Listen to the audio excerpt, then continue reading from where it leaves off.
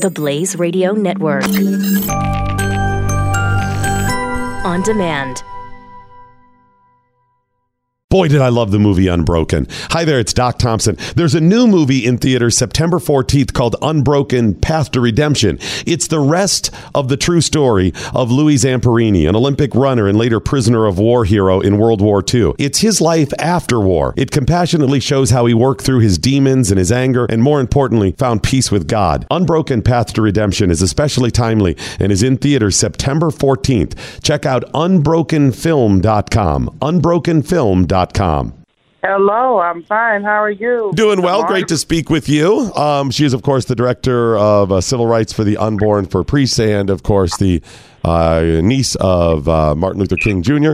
And recently you were at the White House for the prayer week. Was that at the White House? Well, it wasn't exactly the prayer week, but I had two visits, one on August 1st and then one just a few days ago with Christian evangelicals. The president was kind of greeting us and updating us. And so on both visits, they both kind of made the news, and they were very good visits. Yeah, good visits. What were you focusing on during those visits?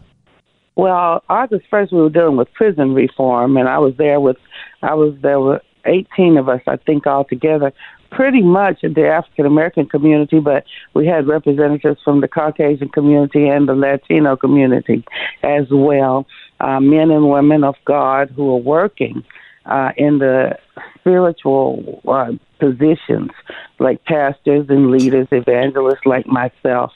But all of us have constituents, or in the case of the pastors, church members, who have people who have been touched by incarceration. Some of the members themselves are members of families. So we were there talking with the president, commending him for his concern and his work in the area of prison reform and what more could be done. With the evangelicals, the president updated us to his executive order, which unmuzzled the mouths of the church, the pastors who want to teach the Bible about, say, abortion is not good and marriage between a man and a woman should happen, and why we shouldn't be killing each other. If you don't work, you don't eat, that kind of a thing. And so he did an executive order which will alleviate some of those tax penalties that churches have when they teach the truth. So he was updating us, and we were, of course, thanking him for his concern and his hard work. President Trump, a lot of people don't know it, but he's kept many of his campaign promises, almost all of them, and he's going far beyond those promises now, doing more and more for America. He's hated on every side. Republicans want him out, Democrats want him out. It's just crazy, but he just went in to do a job, and he's doing that job. You know, prison reform is an unlikely issue for a lot of people on the right. It's not something that they've traditionally been very passionate about. I'm one of the exceptions to that. I think prisons are despicable.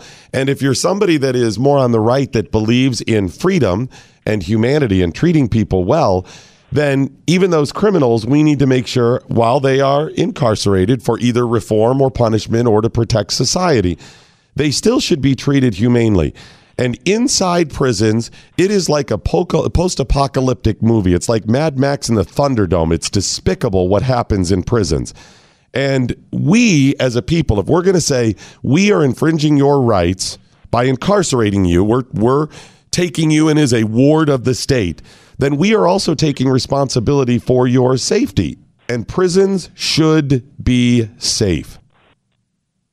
Well, one, prisons should definitely be safe and not necessarily comfortable in that you're so pampered that you don't realize that you're being some of the things you shouldn't have done are being addressed.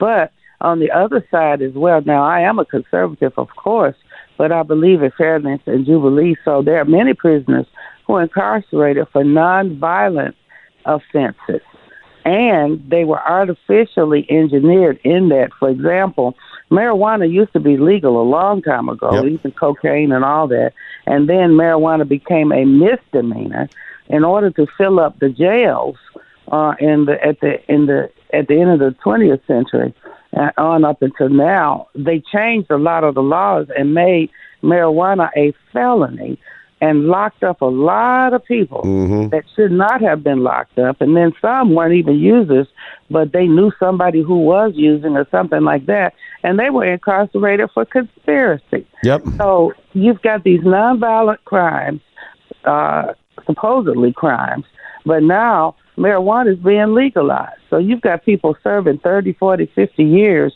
for felonious marijuana issues. And now not abortion, Lord Jesus. And now marijuana is becoming legal again. So it's just a big confusion and a big mess. So we are working to alleviate some of that, bring some of the people home. I was in a prison with my goddaughter recently in Mississippi, and we were ministering to a male prison population. My goddaughter is Angela Stanton King, and she's a former felon. She was involved in some criminal activity that nonviolent but still wrong, and she had her baby chained to a bed while in the prison. And one day she called me and she says, well, everybody wants to help the immigrant children and not separate them from their parents, and I agree. She said, but prison separates mothers and fathers from their children too. And so she asked the question, we were there, how many of you men who are here incarcerated are fathers? Almost every man, if not every man in that prison raised his hand, and there were grandfathers and great-grandfathers in prison. So the children are suffering, the family is broken when mom and dad are off in jail. Something has to happen with all this. So we're not saying crime is okay and just let everybody do what they want. But if you engineer some activities and make them felonies so that you can make more money in your privatized jails, I think that's a crime too. Absolutely. And I'm not saying go soft on prison or crime. Don't get me wrong. When I say prison should be safe, I don't mean like you agreed that it should be comfortable, that it should be pampered by any means. There should be work and there should be things that are required of you. But you should not have to worry about somebody assaulting you, whether that's a sexual assault or other. I mean, that should not, it's subhuman. Prisons have become subhuman. Treat people well and have a high standard. It's almost like we would think of maybe raising a child. Children, we give more privileges as they get older because we know they're more responsible, and that's even for their safety. You're teaching them, so you wouldn't allow, a 2-year-old to walk across the road or something, or drive a car. You wouldn't allow that. But as you get older and you become more responsible, and you know that they're likely going to be safe, you give them more and more. And I think that's how you have to look at prisons. In all fairness, in some of the prisons now, especially even when I was down there, because I've been in prison reform since the 80s. I've been working with that issue and justice and even Jubilee and liberty and all that kind of thing. But there are some prisoners who every other weekend get to go home. Some of them, there's some proposals about getting out and being trained for work on the outside and going to training facilities during the day and coming back and that kind of thing. And I do support all of that. Hey, how can people find out more about you? AlvedaKing.com and civilrightsfortheunborn.com. All right. Well, we're going to go ahead and post that. It's always a pleasure to speak with you. Thanks so much for all you do. Thank you. Have a great day. Alveda King, and it's alvedaking.com as well. She does great work. Hey, it's Doc Thompson. Thanks for listening to the program. I want to tell you about another program that I think you're going to like. It's the Glenn Beck program. Check it out now wherever you get your favorite podcasts. If you hear yourself saying, feels pretty good to see somebody rub their nose in it, you may be addicted to outrage. We've expressed our outrage at everyone and everything that is different. Every thumbs up is like a dopamine surge, and every retweet is a serotonin hit. In my new book, Addicted to Outrage, we bring clarity to this addiction. If enough of us can just drop our anger and outrage, we might just stand a chance to heal ourselves. Addicted to Outrage by Glenn Beck. Pre-order now at glennbeck.com/addicted-to-outrage. Glenn Beck is coming live to talk about the right path forward and to make fun of the people standing in the way. He might not be able to save the country, but at least we can all go down laughing. Glenn Beck Live, the Addicted to Outrage Tour. On tour this fall. Knowledge is power. Tweet at us with the hashtag #WhatILearnedToday. This is the Morning Blaze with Doc Thompson on the Blaze Radio Network.